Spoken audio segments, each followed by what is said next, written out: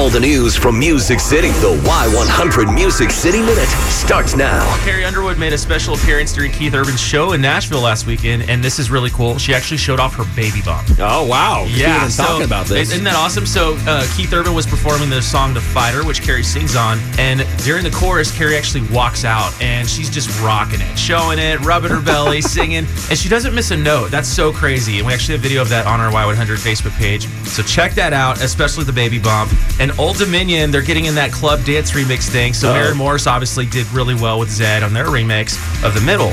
And Old Dominion now did a remix of their song called New York at Night from their Happy Endings album. And they said it was a fun way to have more of a club vibe instead of a rock vibe on one of their songs. The song kind of started out as more of a dancey sort of vibe anyway, and then when we recorded it, we kind of made it more of a rock thing. No one in the band's dancing to it, though, not because it's not danceable, but because no one would want to embarrass themselves like that.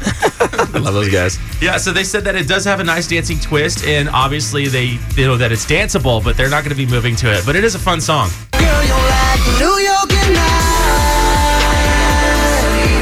New York at night.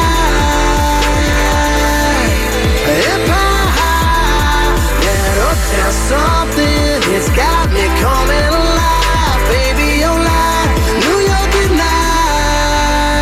And it's not Matthew Ramsey singing on that song either. You know, he's usually the lead singer. It's a different voice. But I don't know, man. I actually like the original version. If you hear the original on their album, it's really, really good. Yeah, the original's awesome. We have that full version up on our Y100 Facebook page. Also, we got a story of Brett Eldredge teaming up with Meghan Trainor for CMT Crossroads. That's going to air on September the 3rd. You can check all that out, including Carrie's baby bump, in the Music City Minute blog. That's your Music City Minute.